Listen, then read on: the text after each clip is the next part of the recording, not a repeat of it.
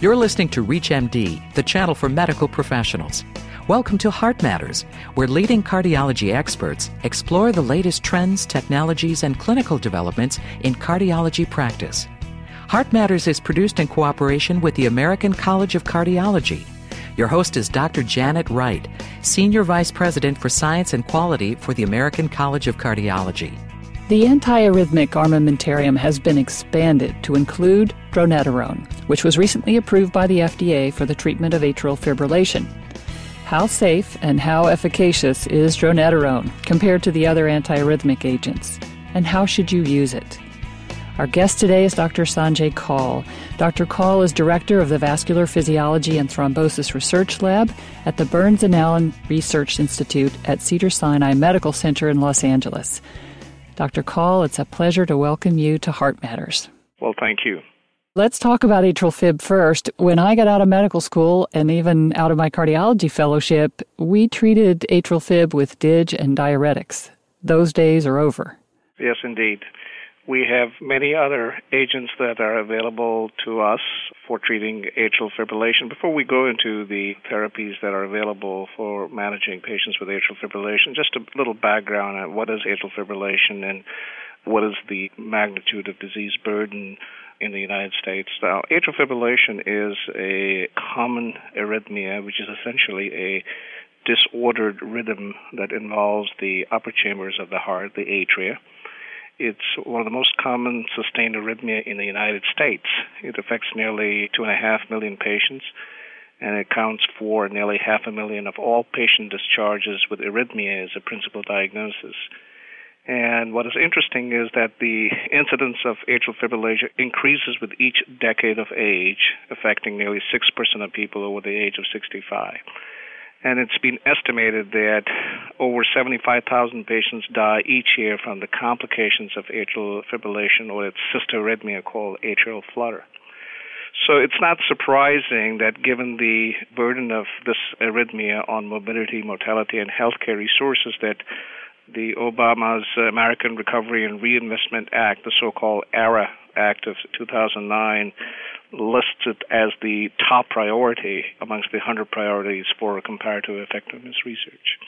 That was a beautiful overview, Sanjay. Breaking down the management of atrial fib, there are two big buckets of approach. We can go rate control or rhythm control. Maybe you could talk a little bit about those two choices. Yes, rhythm control is a strategy in which antiarrhythmic drugs are used along with electrical cardioversion when necessary to sort of restore or shock the rhythm back into normal sinus rhythm. And rate control strategies in which there are no specific efforts made to maintain sinus rhythm, but the goal is to slow down the ventricular response rate. That's the key goal. And there are, I think, about four randomized control trials that have essentially failed to establish superiority of one strategy over the other. There are some trials that demonstrate that both these strategies are effective in reducing symptoms and improving the quality of life. But as far as mortality and major serious irreversible morbidity is concerned, it's a toss-up. Well, into that context comes a drug called dronedarone, recently approved by the FDA. Talk to us about the specific approval. Dronedarone has been approved to reduce cardiovascular hospitalizations related to atrial fibrillation or flutter in a restricted patient population. That is, low to intermediate risk patients with current or previous history of non-permanent atrial fibrillation, but without advanced or recently decompensated heart failure. I think that the second part is key because the pivotal trial upon which the FDA approved the drug was called the ATHENA study. And the ATHENA study was essentially designed to define a population in which dronedarone may be safely used because the preceding trial called the Andromeda trial, in which high-risk patients that were vulnerable patient population that included patients with destabilized heart failure or advanced heart failure, that trial had to be prematurely stopped because of increased mortality related to worsening heart failure, arrhythmia, or sudden death. So that trial was stopped in 2003. And then the sponsors went back to the FDA. The FDA advised them that they perhaps should design a different study, perhaps enroll a lower-risk patient population. And that's what exactly happened in Athena. They enrolled patients which was at lower risk. They did include patients with Class 2 and Class 3 congestive heart failure, somewhat advanced heart failure, but not advanced to the extent that was enrolled in the Andromeda study. And more importantly, they did not enroll patients with recently destabilized or severely advanced heart failure. And what they observed in the trial was a 24% reduction in the risk for cardiovascular hospitalization or all-cause mortality. Now, the primary endpoint in Athena was this combined endpoint of cardiovascular hospitalization or all-cause mortality. But this primary endpoint was essentially driven by impact on cardiovascular hospitalization, not so much on all-cause mortality. And that is the reason why the FDA only allowed a claim to reduce cardiovascular hospitalization, but not all-cause mortality. That's very helpful. You made me think this has been a drug in search of a population. Yes, essentially when they got a non-approvable letter after the Andromeda trial, the FDA specifically asked the sponsor to define a population in which dronedarone might be safely used. So essentially it's a lower to intermediate risk population. If you're just joining us, you're listening to Heart Matters on ReachMD, the channel for medical professionals. I'm your host, Dr. Janet Wright, and our guest today is Dr. Sanjay Kaul. Dr. Kaul is director of the Vascular Physiology and Thrombosis Research Laboratory at the Burns and Allen Research Institute at Cedars-Sinai Medical Center in Los Angeles. We're discussing the role of dronedarone as an antiarrhythmic for atrial fibrillation management. Sanjay, in a wonderful article on which you are an author in the Journal of the American College of Cardiology, you reviewed the clinical trials that looked at the impact of dronedarone on various endpoints. Can you review those for us? There are two broad categories of trials. The first category is the trials that have addressed antiarrhythmic efficacy of dronedarone. And again, there are two subcategories, one that look at the efficacy of dronedarone in suppressing recurrence of atrial fibrillation or atrial flutter. And there have been 4 such trials. And the bottom line is the dronedarone has 50% efficacy compared with placebo that has about 25% efficacy in suppressing recurrence of atrial fibrillation or atrial flutter. So that comparatively sounds superior to placebo. But when you compare it to the historical gold standard, which is the imidazole is 75% more effective. So relative to the gold standard imidazole, it's only half as effective in suppressing recurrence of atrial fibrillation. Now, there's another second category of antiarrhythmic efficacy as measured by the ability to control ventricular rate. And there was one study in which patients with permanent atrial fibrillations were enrolled, and dronedarone had efficacy in controlling rate.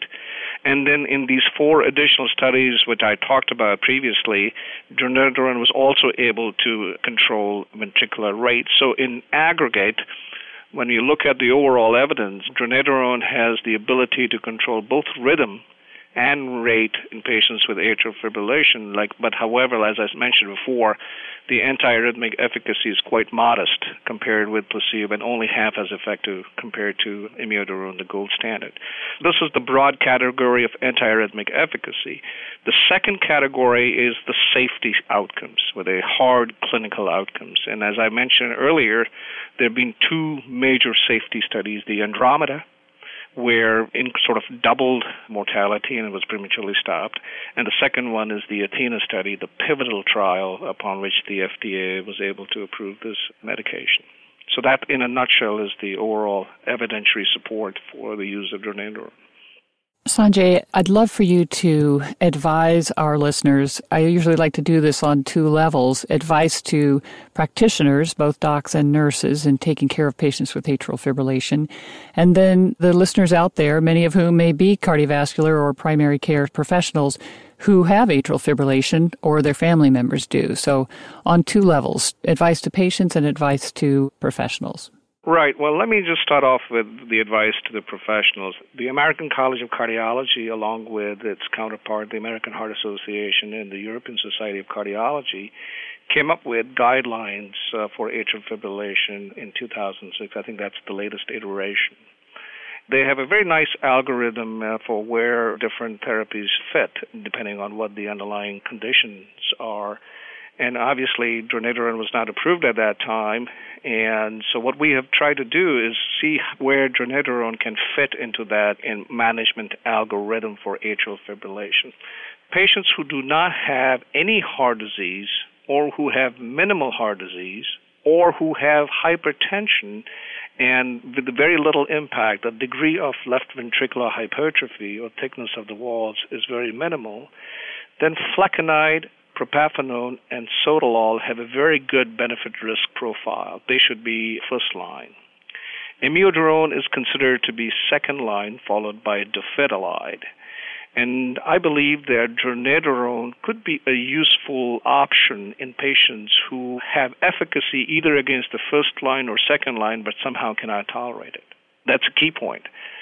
It's only if patients respond to the first or second line but are unable to tolerate should dronedarone be considered an option. If patients cannot respond to the first or second line, then they're unlikely to respond to dronedarone. That's the reason why we feel that it's best suited as a second line or a third line option. Patients who have significant left ventricular hypertrophy, clearly imidazole is the treatment of first choice, and dronedarone can be a second choice there. Patients who have coronary artery disease and ischemia, dofetilide and sotalol are guideline recommended first line, followed by imidazole as second line. We believe that dronedarone could be a reasonable alternative to imidazole or these first line therapies, especially if there is poor tolerability with these drugs. Patients with heart failure, if they are advanced heart failure or recently destabilized heart failure, should not receive dronedarone. And accordingly, it's a boxed warning by the FDA. They are essentially not recommended. Imidazole and dofetilide are guideline-recommended therapies in these patients. Patients who have less advanced or stable heart failure, then imidazole and dofetilide are first line, but dronedarone could be considered as a second line, again, in patients who cannot tolerate these therapies. So this is my advice to the professionals. With regards to the advice to the patients, of course, the decision to take one medication over the other should be predicated on the clinical judgment of the physician, but that has to be modified by patient preferences. If the patient is a young patient, then more likely than not, the patient would want to have a rhythm control strategy.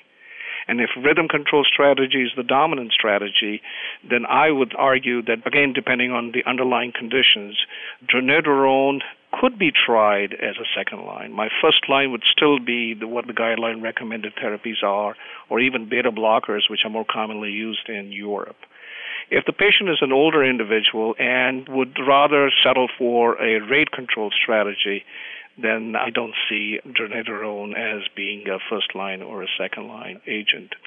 I think it's important to not oversell the safety advantage of dronedarone and at the same time not understate its only modest efficacy.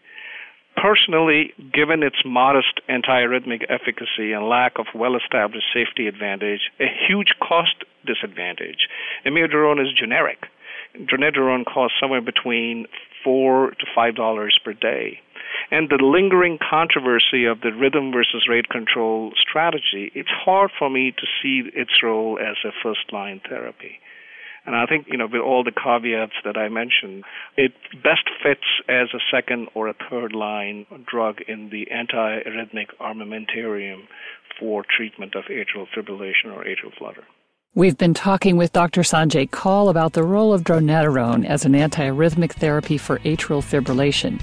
Dr. Kaul, thank you so much for being our guest today. Well, thank you. You've been listening to Heart Matters on ReachMD, the channel for medical professionals. Heart Matters is produced in cooperation with the American College of Cardiology. For more information on this week's show or to download a podcast of this segment, please visit us at reachmd.com. Thank you for listening.